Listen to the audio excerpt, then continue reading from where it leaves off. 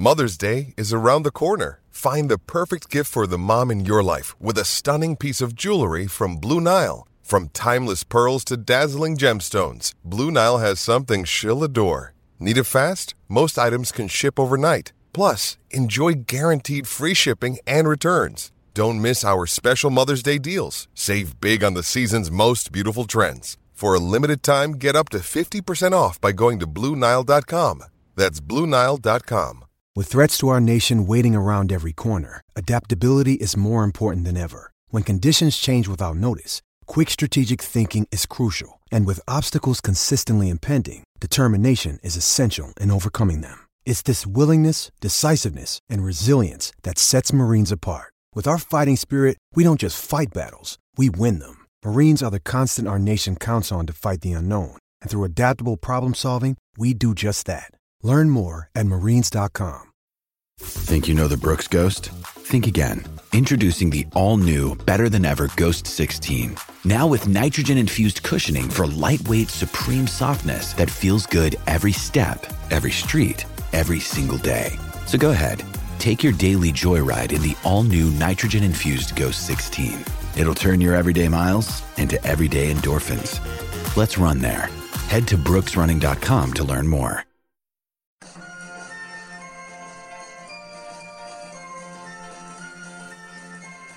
The Unholy Trinity Podcast.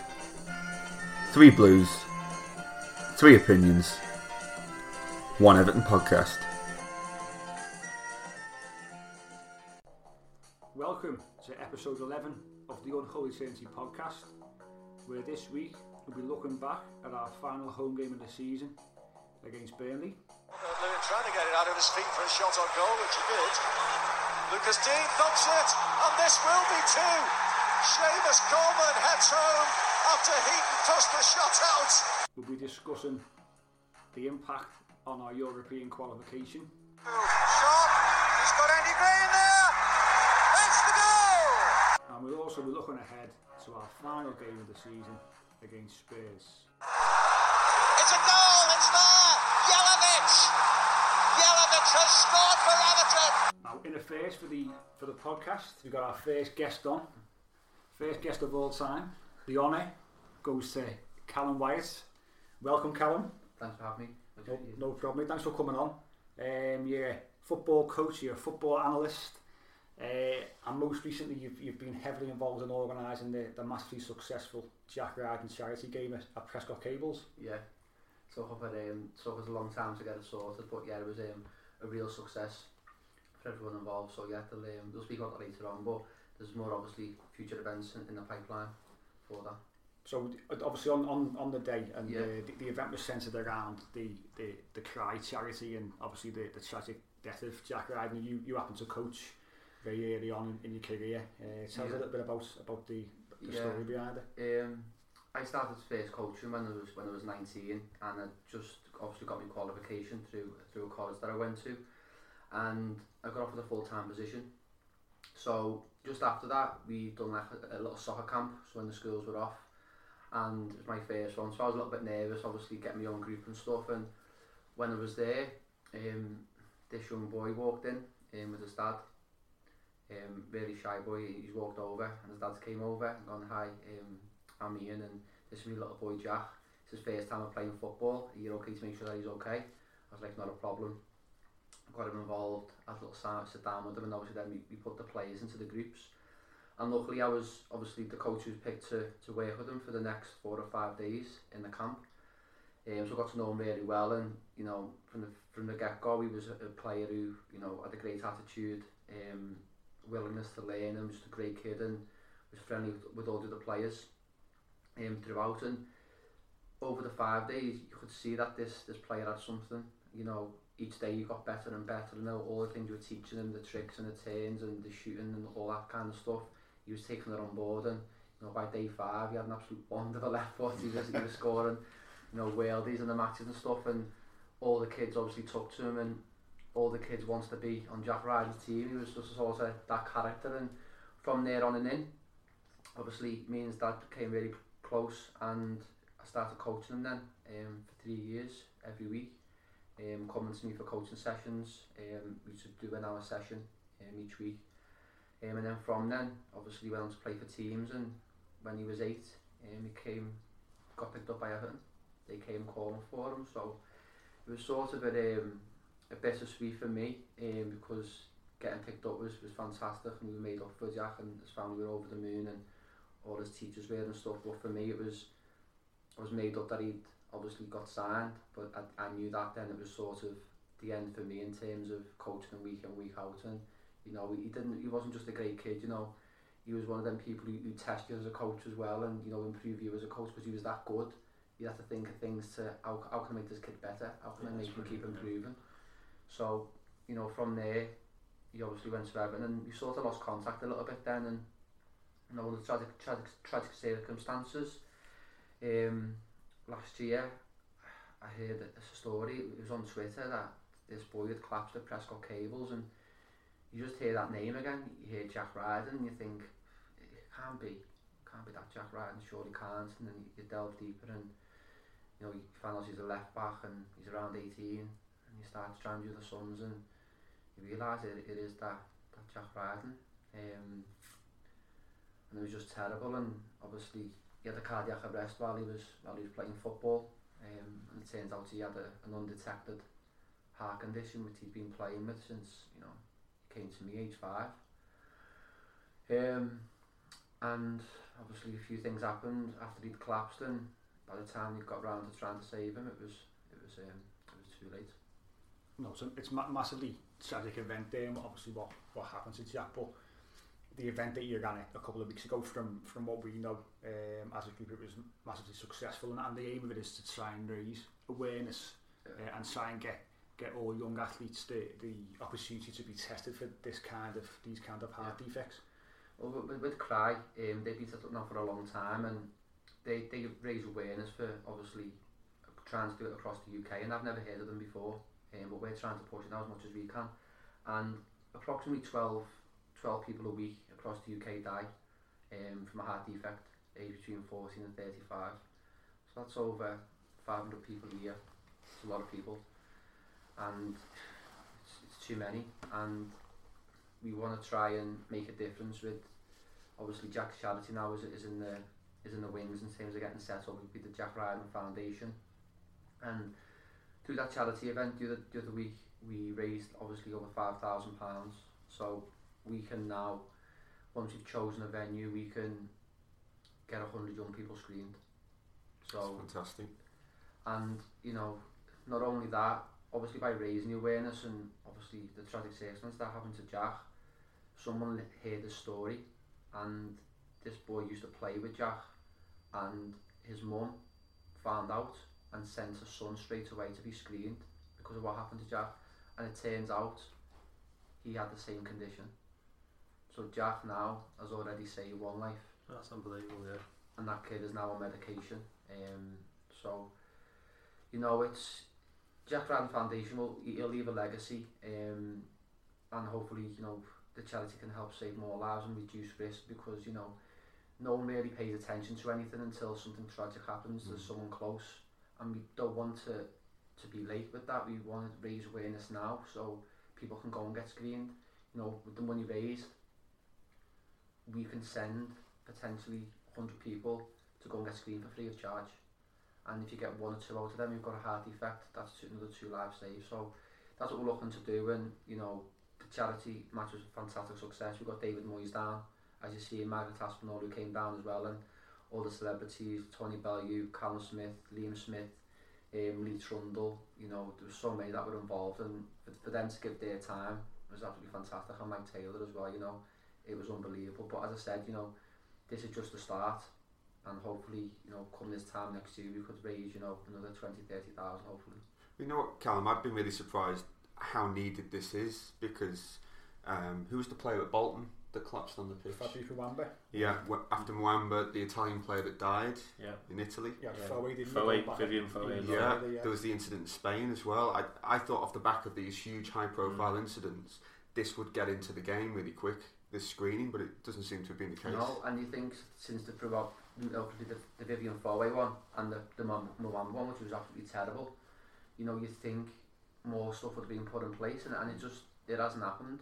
And we want to try and make a difference. You think now of players who are, you know, in high school now, playing week in, week out, in the high school, playing week in, week out, in grassroots level, at non-league level. There will be people out there now who are going out to play football who've got a heart defect and don't know about it. And we need to get the message out there to, you know, somehow get screenings for as many people, as many teams as we can out there. That's it, and it's incredible how much money you raise on the night. You know, the £5,000, like you said, is going to go a long way to getting that ball rolling. Anyone who wants to sort of follow the foundation, they're on Twitter at the Jack Ryden F1. Yeah.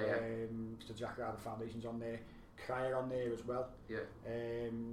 Follow Callum at WF Analyst on Twitter.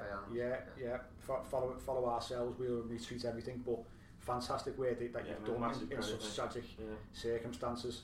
And I'll just say on that as well, in terms of everyone involved, Prescott Cables have been absolutely fantastic. You know, he played for them and they've gone above and beyond. The people involved there, Matt Lee, Joe, John Cullen, been unbelievable support, and they've done so much, and they're going to keep on pushing this as much as they can to leave obviously a legacy for Jack. And you know, if you are listening, you think, you know, I've got a business there, you know, we've got money there to throw into a charity, you know, feel free to, you know, throw it this way, because, you know, at the end of the day you could save a life, and you know, that's what we need to do really going forward.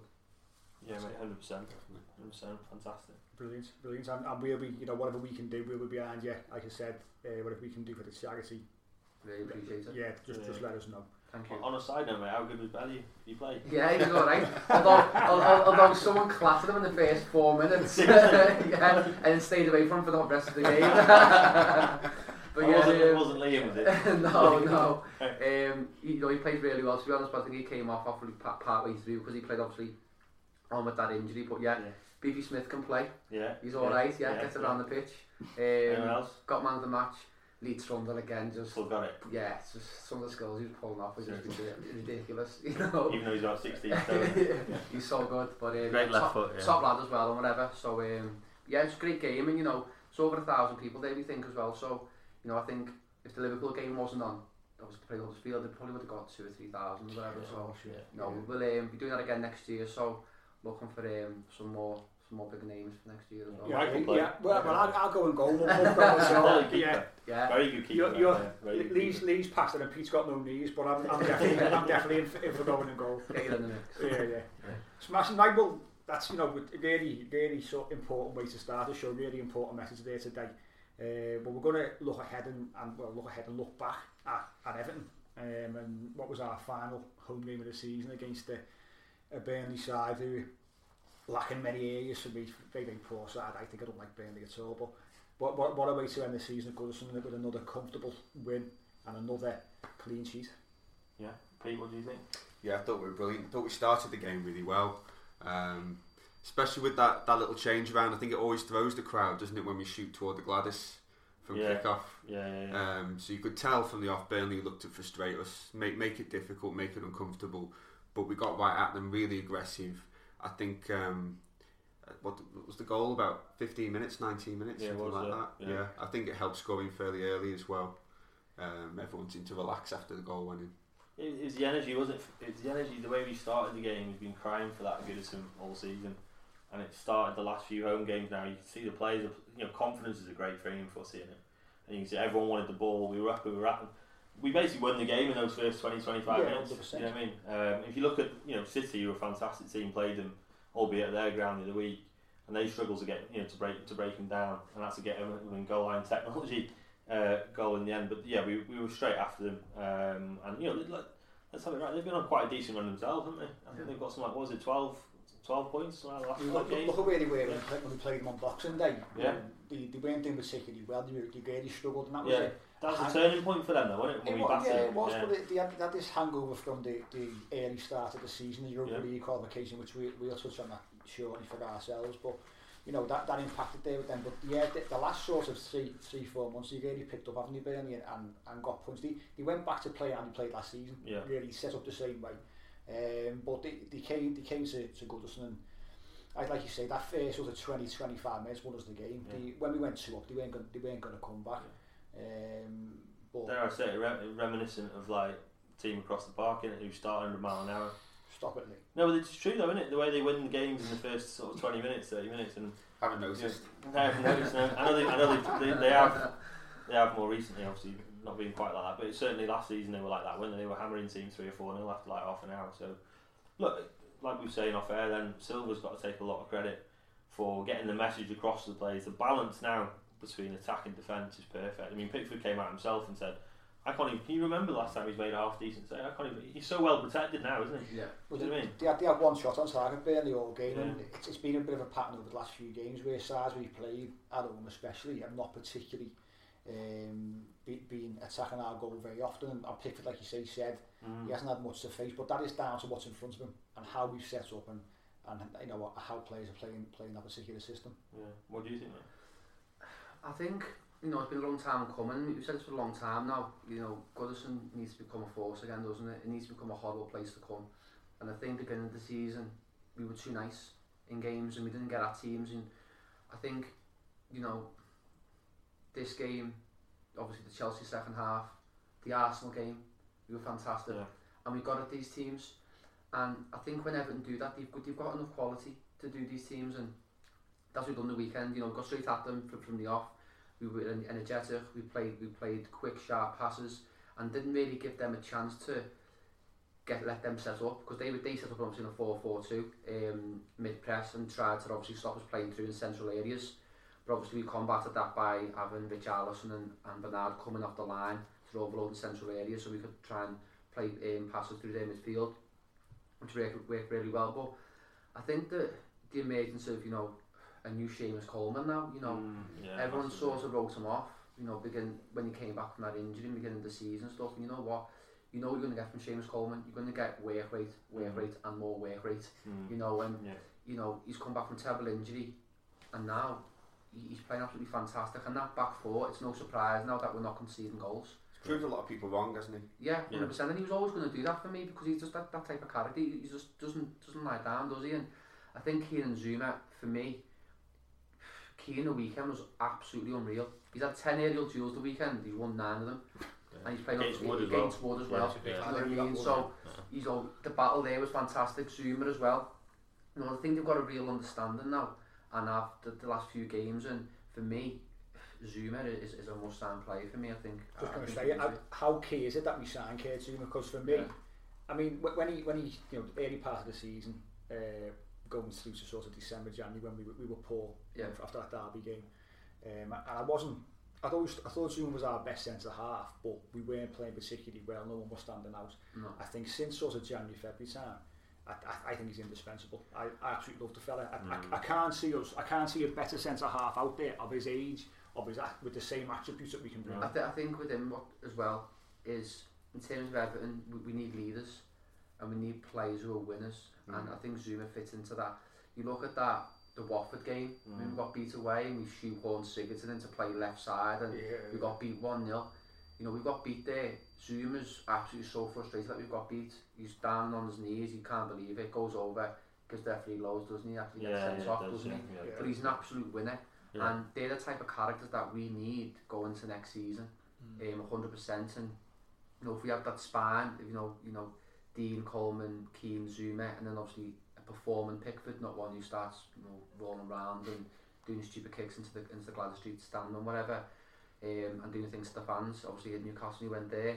You know, we've got a solid back five, I think, there to work from and build from. It's just then other areas that we'll need to add to in the summer, I think. Yeah, I think the manager's comment afterwards when he was on Sky said exactly that, didn't he? He said the key is it's not just taking the team to the next level, it's make sure we stay at this level. Yeah. And the only way we can stay at this level is by trying to keep those players, isn't it? Yeah. The last thing you want to do is lose a couple of those. Because for me, although we've only seen snippets of him, the Colombian lad, he's not in the same category, is he? No. He's not in the same category at all, I don't think. Yerry Mina? Yeah. He's one of my favourite players this season, as you know. You've been a bit harsh, but you know. I have been harsh. I think my opinion on Yerry Mina, the reason I've been harsh on him is he's coming after a decent World Cup. Obviously, we didn't see much of him last season at Barcelona. He didn't play a lot of games. One game he did play was away against Villarreal. He conceded about 6 goals, didn't he, or something, in the game that he played in. I think when you see him, he's a unit. he's got good. Similar to Zuma, probably not as quick, but he's a big lad. He's got all the makings of a good centre half, and he just lacks one of the key things. Maybe it's just concentration. That's my thing with centre halves. I think if Zuma goes, he's got to be the one that steps up to replace Kurt Zuma. You know, injuries are a worry a little bit, though. They are. His feet are made of glass, aren't they? You know, he's constantly doing something to his foot.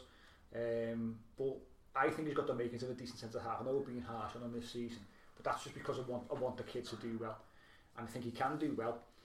But that concentration is really key. But I would prefer us to sign Kurt Zuma because, like you said, then Callum, Kurt Zuma and Michael Keane, the partnership. It's no you know, strange things that happen that we're now not conceding goals. They understand the system. Yeah. It's not a coincidence anymore that we are keeping these clean sheets, and it's so key that we get him signed. But it's so hard with this Chelsea transfer ban. I think with Mina though, I've done a lot of analysis in the beginning of the season, like the Watford game at home. Played Chelsea as well, didn't he? He played Stamford Bridge, yeah, he played well in that game. Yeah, he played City away, didn't he? And he's only received the ball, didn't he? Remember, off the goal kick, and he smashed it right down the middle, didn't he? Did, and then he gave it away. Scored. Yeah. But for me, that was Pickford's fault anyway. But in terms of, for me, his positional sense isn't there for me. If you look at the goals, like when you look back and strip it back, he's at fault for so many goals. There's one there, it's just Sterling scores the header in 3-1, is it? And he's marking him when the ball's in the wide area. They make two passes, he goes back inside, comes back out, and he loses him. Yeah. He just forgets to match, switches off. Yeah. And Sterling not doing anything, just walks into the box and it's a free head, and he's like, how can that happen? He's not like he's done some mad dart and run. He's literally just stayed where he was and then ran forward 2 yards and Means left him. He just come on as well, hadn't he? I think, hadn't he, Sterling as well? He just came a bit after 2 minutes. You know what I mean? So for me, Zuma is the one to keep. But then again, you know, you spent a lot of money on Mina, so you're stuck there, aren't you? And obviously then Gomez you brought in. Are we going to sign him? Obviously, I think we've got to. And Dean has obviously been fantastic. But I don't know. The midfield one's going to be an interesting one because you know Garner's probably not going to stay.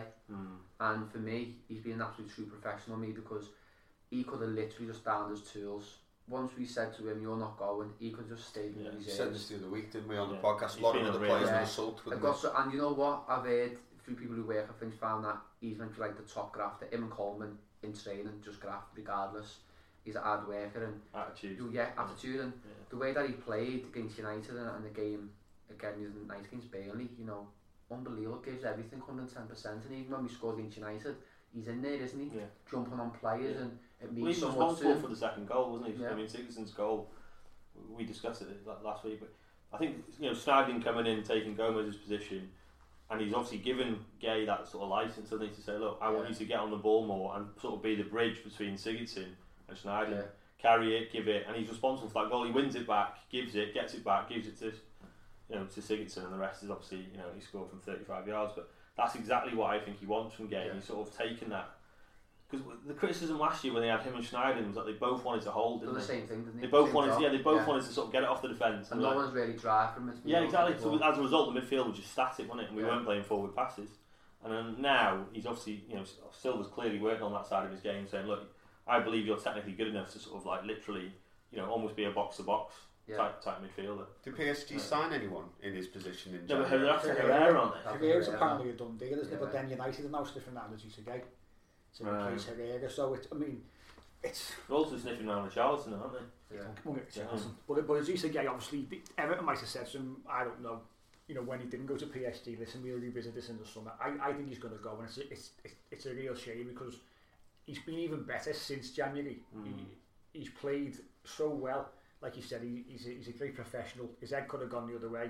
He couldn't have been, might not have been bothered. I don't want to play. So other players would be sulking. He's just fantastic. And to try and find anyone else to replace him is going to be a really, really difficult thing because no one does what he does. He's one of the best in the league. Kante, but Kante's not playing at the moment in that particular position. No one does what he does as well as he does. No.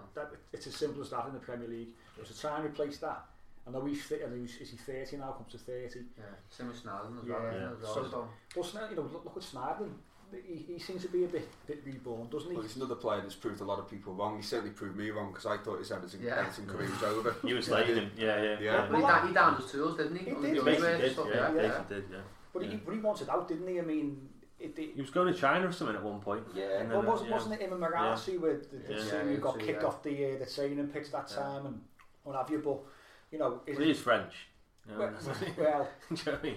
He's moody. But is it because though he's now playing for a move in the transfer windows coming up? Is he now playing for a move? I don't know. But all I can really comment on is how well he has done since he's come back in against Cardiff. When he first came back in, he did well. In the derby, he did well.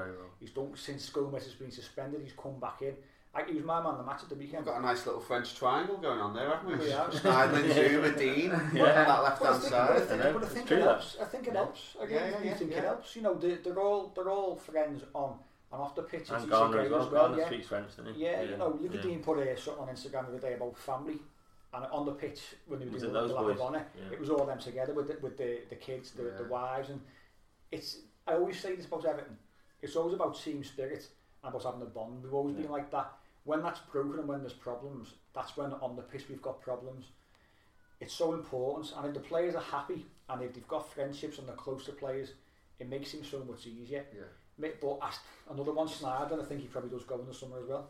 It's not just that though. The really important thing to make there. You're right in terms of the bonding of the players, but also the relation. Compare that game to Southampton last season, the last game of the season. I mean, you couldn't get any further apart, could you? Suddenly now you've got a connection between the fans and the players.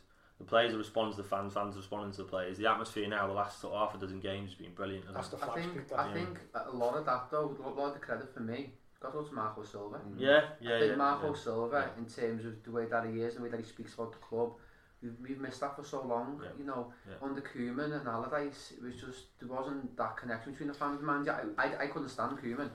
I couldn't stand him at all. Well, a lot of the staff and the players apparently couldn't. Well, like one thing I like the most about Marco Silva, it never feels like it's about him. Even when we win, he talks about the team. You know how well individual players have done. I think whereas the likes of Allardyce or Koeman would take credit for the performance. The thing that was it Jimmy Martin said the other day. It was at some event about the fact he never liked Donald Koeman, never thought he was a good fit for Everton. He said that.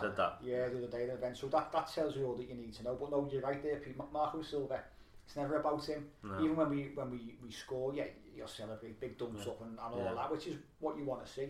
Don't see all this. The cameras are on me. Let's go for the Gladys seat and start giving it the fist pumps, 3 fist pumps while the camera's behind me. None of that nonsense. It's about the team. It's about the club. And he's just a good fit, isn't he?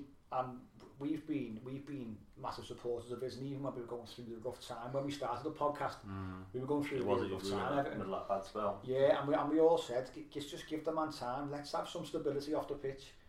It gives stability on the pitch. You can see he's trying to get his ideas across, and it's clicked, hasn't it? And like you said, Callum, you've got to praise Marco Silva, and the relationship he's got with the players seems to be really.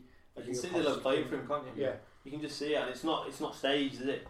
It's not like, come here, let me give you a headlock, let me give you, it's all that, like you said, the guy across the road. But he has to take massive credit, and hopefully, going. I mean, he does get a bit of stick for maybe not being the most charismatic in press conference. I couldn't care. You know what I mean? No. Who cares? You know what I mean? As long as he's, if you think where we were when we lost to Millwall, where the club was. You know what I mean? Literally, we were on our arse. Yeah, we were, and he was under a lot of pressure then.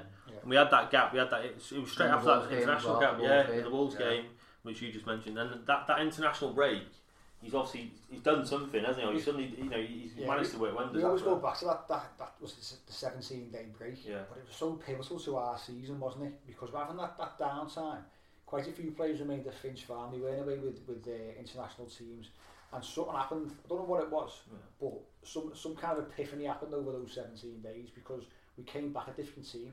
And it's incredible really, but it all bodes well looking ahead now to the summer. On the back of the Burnley game, obviously we were knocking on the door of 7th, weren't we?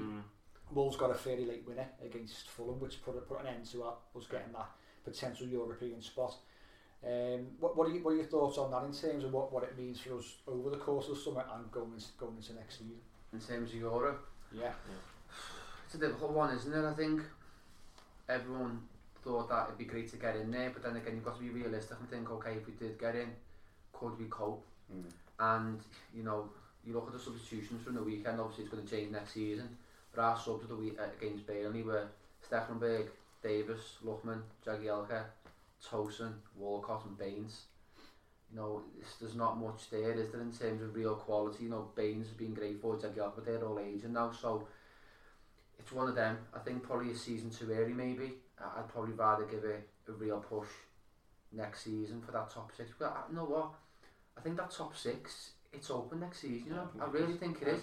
You look at Liverpool City now; they're a million miles ahead of everyone else. Don't care what anyone says. They're leagues above. You then got Spurs, who won the day at a different class, but they've lost 13 games. I know. They've lost 13 games, but they've only drawn 1, so that's why they are where they are. So I think then Chelsea, Arsenal, United, all in terms of rebuilding, Chelsea are going to lose Hazard. Yeah. So that's a massive player for them. They've got aging players. For me, some players aren't good enough. David Luiz and them kind of players. So they're rebuilding. Arsenal are so hit and miss. They're terrible against us. We've beaten them. You know, these are teams next year who come to Goodison and you feel that you've got a chance against them. Yeah. Well, if we can make Goodison into an absolute fortress next season and improve our away record in terms of scoring more goals away, in terms of obviously the Palace game of the day, and we've had like 95 shots and not scored and whatever, you know, winning them games, I think top 6 is achievable. It's not an unrealistic thing. I really don't think it is, but I think we've got to buy the right players that fit in with the club's ethos and the manager's plans as well. And I think, like you said, the bond between the players is massive. You look at City, you look at Liverpool, they're so together. You know, they're getting through games and getting them 3 points in them really tough games. Liverpool against Newcastle, that horrendous free kick, that wasn't a free kick. You know, City versus Burnley away, and you need big players, big characters, but you need a big squad as well. And I think if we can get the right type of players in for next season, ones who want to be there long term, not ones who come in and say, oh, I'm going to score 20 goals one season, I'm going to get off to go to Man United or whoever else. You know, I think we can do it. I think your point there about the bench is spot on. There's no one that was on that bench against Burnley that's pushing for starting place. No one on that bench that's pushing anybody in that starting 11 for the place, and I think that's what you need from a competitive bench. If you want to be competitive in the league and in the Europa, or dare I say Champions League, we can try and push for those places. You've got to have 2 top players in every position if you can, don't you? You've got to. It's as simple as that. If you're bringing on, we said it the other day with Chelsea, if Pedro's not playing, William comes in. You know, both of them 2 would get into most teams. Look at Arsenal, some weeks they don't start a Aubameyang. I know, it's crazy, and he'd walk into probably every team in the league, wouldn't he? You know, so yeah, I mean, I do think you're right. I think it's probably it would have been probably a season too early. And it could have, you know, like Martinez, it could have hampered his league form next season. Yeah. We could have ended up in the bottom half and he's under pressure for the league then. And if you get knocked out of the Europa then in the quarters or something, is it a successful season? It's not, is it? So the type of competition it is doesn't lend itself to... You look at everyone who goes into, obviously Chelsea and Arsenal are flying in it now, you know, get to the final. But for me, it's hampered their season. Yeah. It has really hampered it. You know, the games that you're having, play Thursday, games Sunday, and then travel and stuff and whatever. Teams don't do well in the league and the Europa. People forget it's even longer than the Champions League. Oh, it's ridiculous games. I know it's not as long as it was when it was the UEFA Cup, but it's still a huge competition. Aren't they relaunching the third, like a Cup Winners' Cup competition? I'm pretty sure they are. I think that's coming back in so many years, which is not a bad thing, is it? But they do need to slim this down a bit. This Europa League, it's far too big, and by having a third competition in the future, that should and even the teams that you play. Yeah. Remember played, it was a Krasnodar. How far away was that? It was like a 25-hour round trip or something. Where's Thomas Cook doing like deals for the with a ticket and all that? Yeah, it's like, well, no, it's not. I'm always an advocate for Everton being in Europe. Yeah, it's great for the fans, isn't it? I think it's a really good thing. It's great for the fans, and I wanted us to be in Europe. I like the idea of us being in Europe. Looking back now, we can't get it. I'm absolutely gutted. Not really. No, I think that, bear in mind, last summer was a World Cup summer. So we had a shortened pre-season, especially with new signings coming in. Of course it did, not only bring players in, he had to assess what he had. And some players came back late. Well, they've done all that, and Immigrants came in when they did. You know, as World Cup impacted, they had to assess. See who he wanted to bring in. So a lot of deals were delayed. That, you know, going over to Barcelona with a couple of days ago to try and get the Yerry and the Gomez deals through. Was it Contact Day was on, wasn't he? The interview for the Everton website yesterday saying it was just, really long day. There was a lawyer holding things up in Spain. He had to run a mile in his suit to try and get this over, to get things moving. They had to do medicals over in Barcelona. It was a really real rush job to get players in. So not having having the World Cup last year, this season now, no European football in mid-July, having a full pre-season with the players again. Hopefully early signings as well. Yeah, I think it's more so as well, like in terms of getting the players out that we don't need. He's getting with them. The wage bill at the moment to the club is absolutely ridiculous, and that's what he's looking to obviously get rid of, and then obviously we can bring in players. Schneiderlin, is he going to stay? Is he going to go? But he's on £100 a week. You know what I mean? Walcott, £1,200. Yeah. I think he'll stay, Walcott. I don't know why. It'd be interesting to see what happens. No, I do think you bang on. I think it could have been a poison chalice getting the Europa. Maybe it will hopefully allow us to sort of really kick on in the league next year. Because I agree with you, Callum. I think we can. Dare I say, not just top 6, the top 4 possible is even available. No, honestly, mate, I really do. With the right signings, can you imagine, right? If you have a 20-goal forward in that team there now.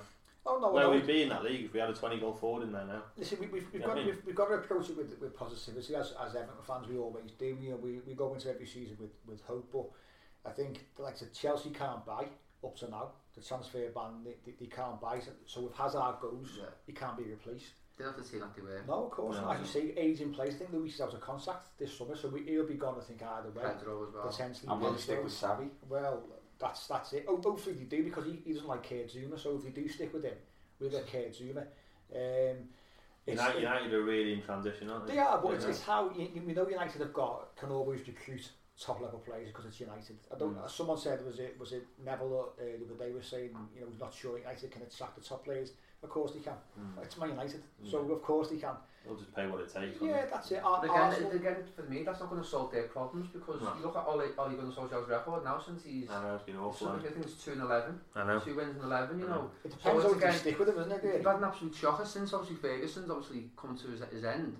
They just threw money at it and threw money and just got virtually nothing back. Obviously Mourinho won a couple of things and that, but obviously that didn't end well neither. So they've got a lot of rebuilding to do. It's always going to be a hard job. There wasn't to follow someone who's been there for 27 years. Ferguson won what he won and made them the giant that they now are.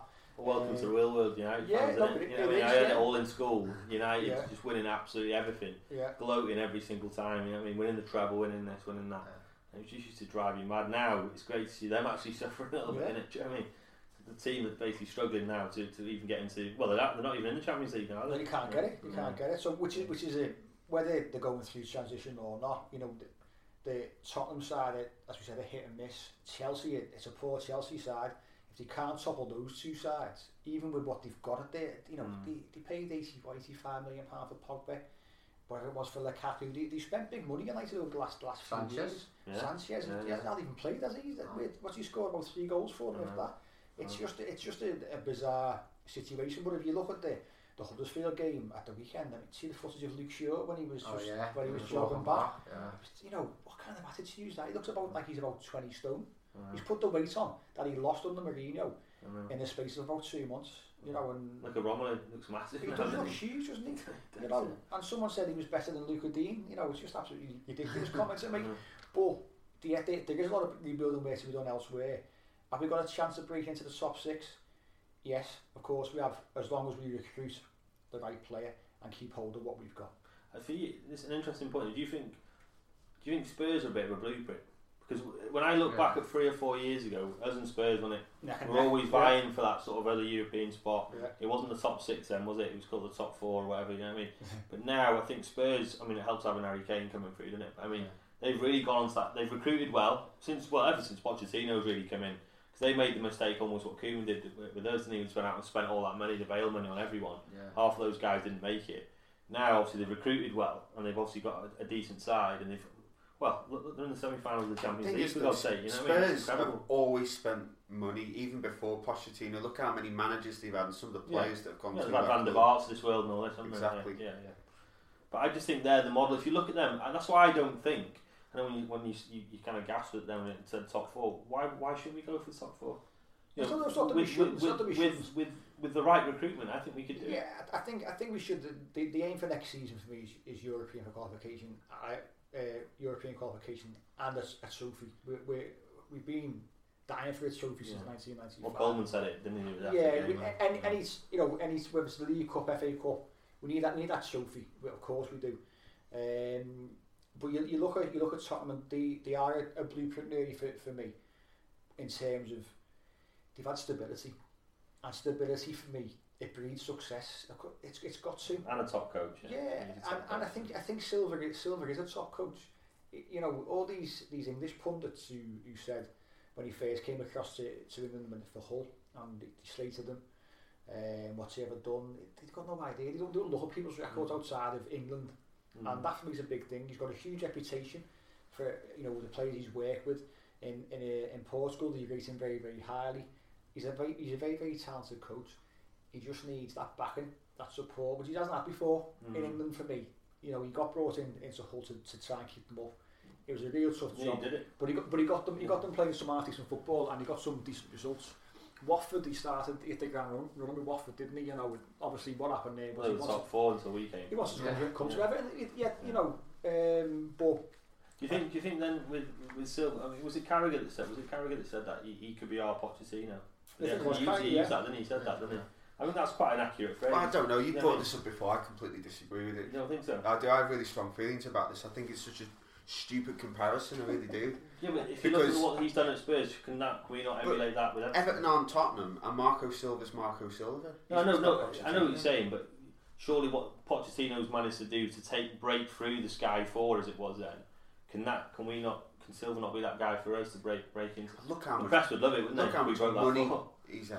I know he's had a lot of money, but I mean, but also I think they've run out of legs a little bit, even though they've got to the semi, which is amazing. I mean, but if you look at the way they played the other day, I mean, their legs are well and truly gone, aren't they? They looked absolutely shattered, didn't they? And that's them not recruiting, not just in the summer. They didn't sign anyone in January, did they? You know, they've had to have Lorente playing up front, and they've managed to get to the semi-final. They brought Janssen back into the squad. I know. They've got a squad number, actually. They're paying for that now, aren't they? I mean, they've got a fantastic stadium, great. And that'll be Mora, didn't he? Because Mora, and that was like the only sign that they'd done, wasn't it? Yeah. But I mean, let's not forget Everton's philosophy. You know, Brands has come out and said, we're not looking to sign players over the age of 24, 25. Yeah. You know, again, that's not the Spurs model. Spurs will just go out and spend a load of money. I mean, I know the last transfer window is a bit of an exception to the rule. Yeah. But you know, like Vertonghen, if Alderweireld goes, which it looks like he will, they're just going to go out and spend 40, 50, 60 million on. Don't think the difference is last season. Eriksen's but he's about 30 now as well, isn't he? Yeah. Top player, quality, top player, absolute quality. But they'll go out and buy who they want. No, but what I'm saying is they've changed. When I think of Spurs, I look at some of the managers you've had, like you said. I think the best Spurs team I saw before this one was Harry Redknapp's one, wasn't it? Where they played really attacking footy. Yeah. They had Bale on one side, Lennon on the other. Defoe. They had Van der Vaart, who was a little magician in the middle. Defoe banging goals in.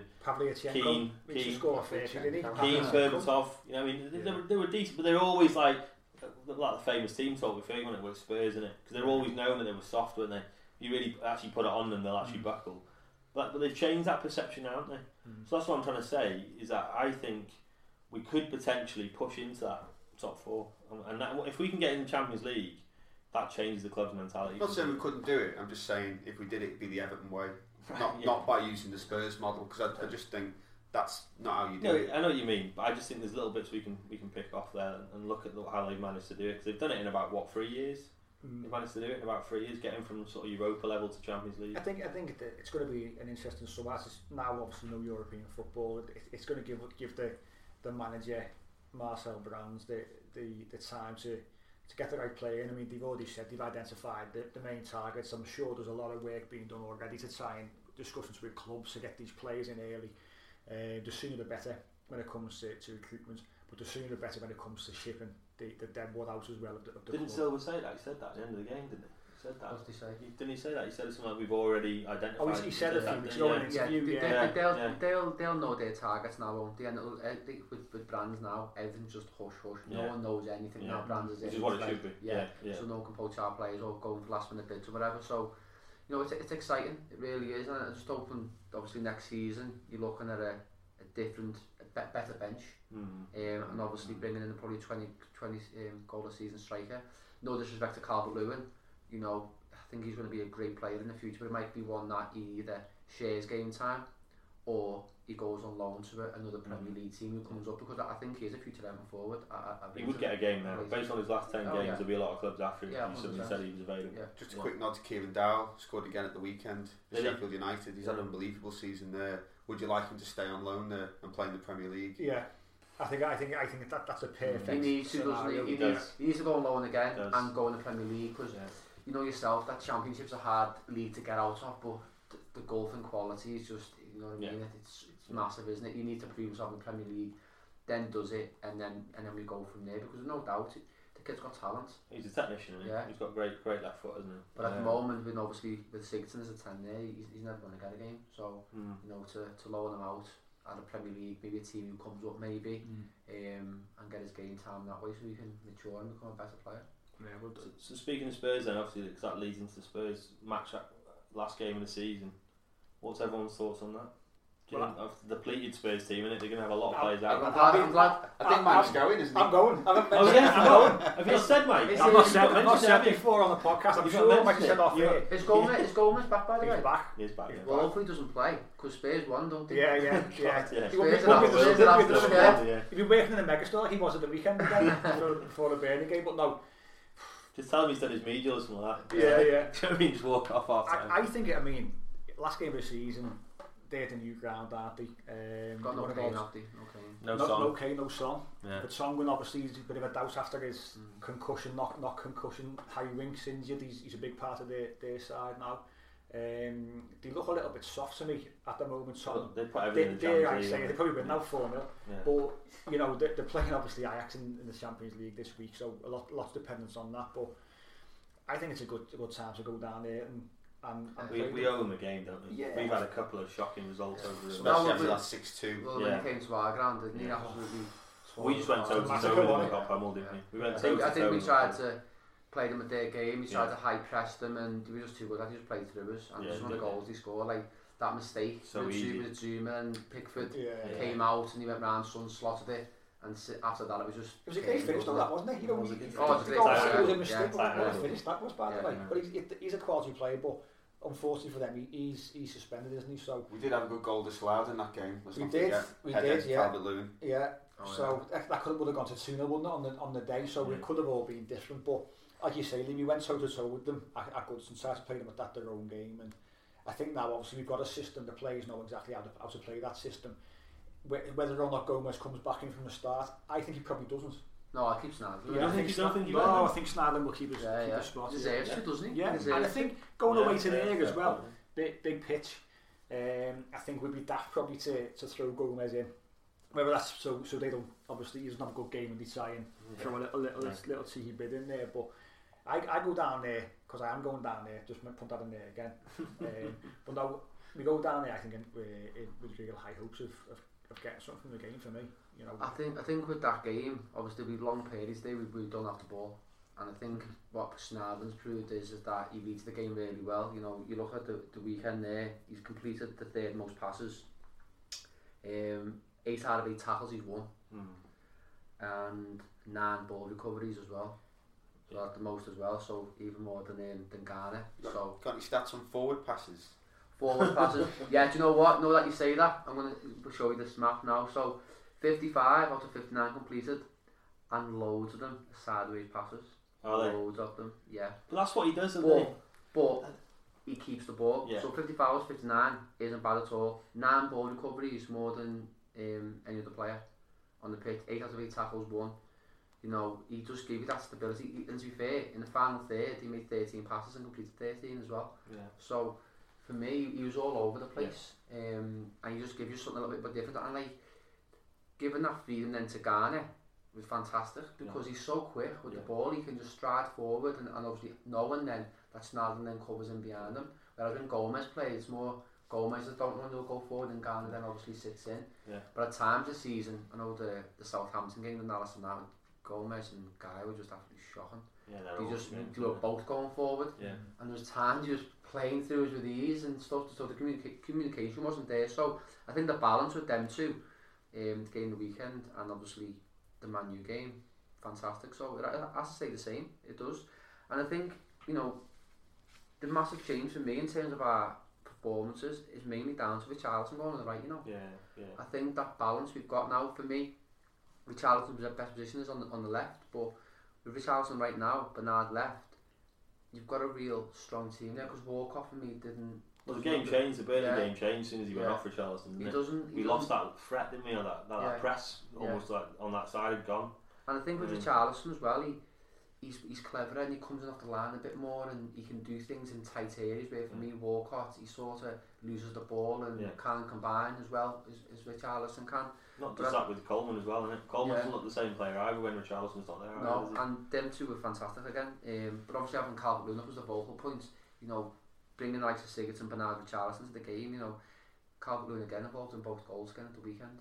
So I'd stick with that team, mate, and leave Gomez on the bench. On Snarden, what that tackle by that was Ashley terrible. Westwood on? That was terrible. Shocking, that, wasn't it? That was poor, wasn't it? That was VAR. But look at the way Snarden was right up though. Yeah. And that saved the kid there from getting a red card, because it was a shocking tackle. I mean, the marks... He's gone over the ball there. The stub marks down his leg were horrendous. I mean, that's the reason he got booked as well, isn't it? The ref wasn't going to book him. He wasn't going to book him at all. And then he saw his leg and he thought, I better do something here. But it was definitely a red card. But it shows... Well, Dice said that, didn't he? See what Dice said? He said, it's nice to see two players actually put a tackle in. Yeah, I mean... So he's obviously old school, isn't he? Yeah, but he's right to a point, no.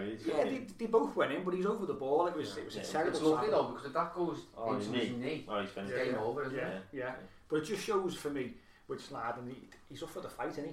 And one thing, he's always been a little bit soft, I think, Morgan Snarden. He's always been a bit of a cultured centre midfielder, I think. And he was always... his technique's so good, isn't it? Yeah, when he first came in, his range of passing was really, really good. But you look at him now, he's almost moulded into that role where, he's breaking up play, little sideway pass, doing the easy things. That's now become his game a little bit, but to see him put his foot in, obviously he was hurt, but he was up, wasn't he? He was up, no rolling around on the floor. You mentioned the sideways passes, Pete.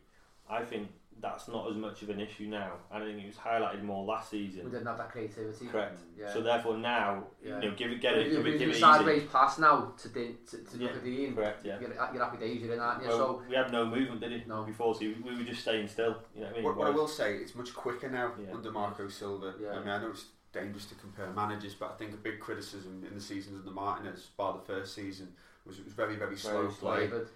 Backwards, slow. Just but with Silva, you're moving the ball really quickly, and it's going side to side. Yeah. It's transitioning across the pitch so that you can attack. And there was a stat the other day, I'm sure we had 12 shots in the first 15-20 minutes, wasn't it, against Palace? Didn't it take something like 10 games in the round?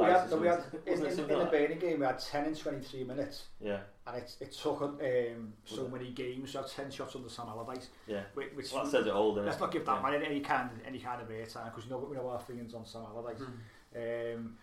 But it all bodes well, and we'll go on to next season, obviously, when we on another week. But I just think that we can finish the season off really, really positively. We can see where the direction the team are trying to go in. We can see how we play. We can see our identity. A lot of praise for Marco Silva. A lot of praise for the attitude of the players as well, because the players have reacted fantastically against some real top sides, and there'll be no fear going down there against Tottenham, none whatsoever.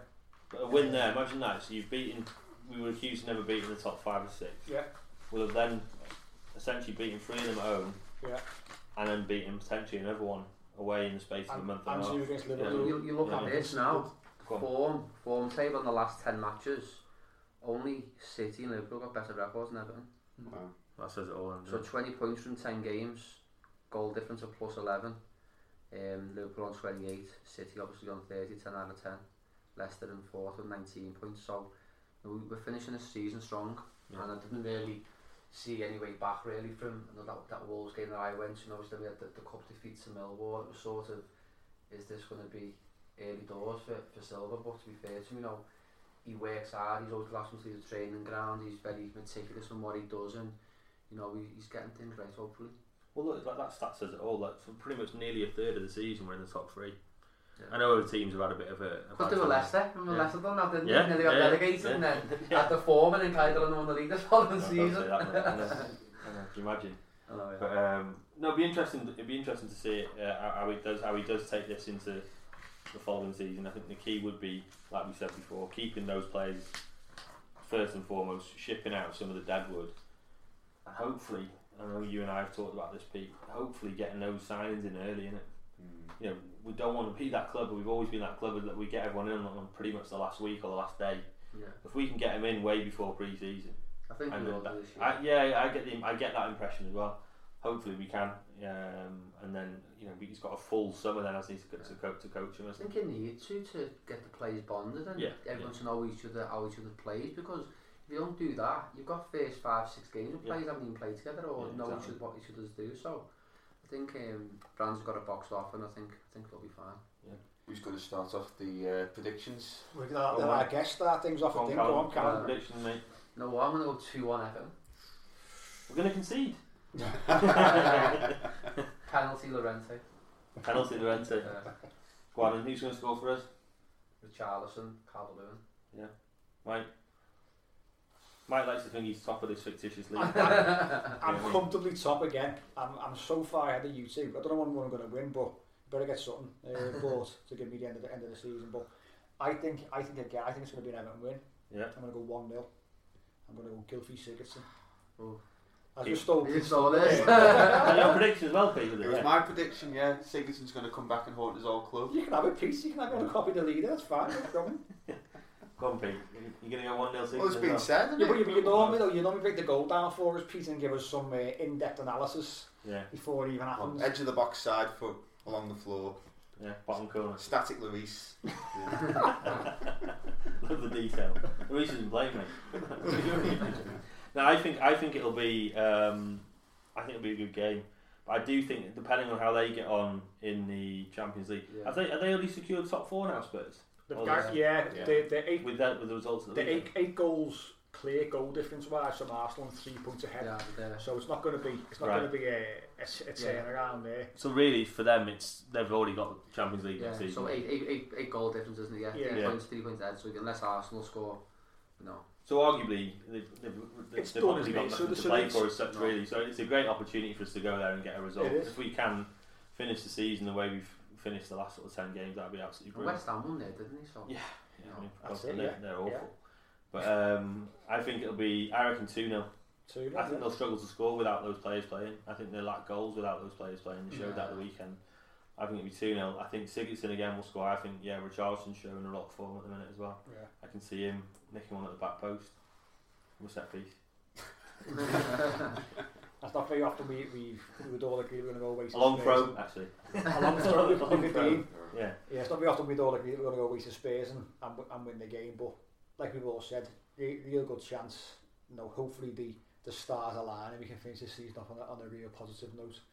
But Callum, thanks a lot for coming down. Yeah, really appreciate it. Some good in-depth analysis there, better than Pete's usual efforts anyway when he comes up with his made-up stats on a weekly basis. Made-up stats.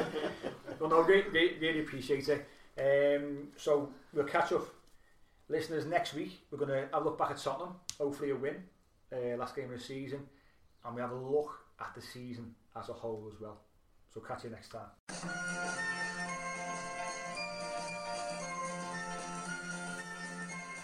The Unholy Trinity Podcast. 3 Blues, 3 Opinions, 1 Everton Podcast. Sports Social Podcast Network.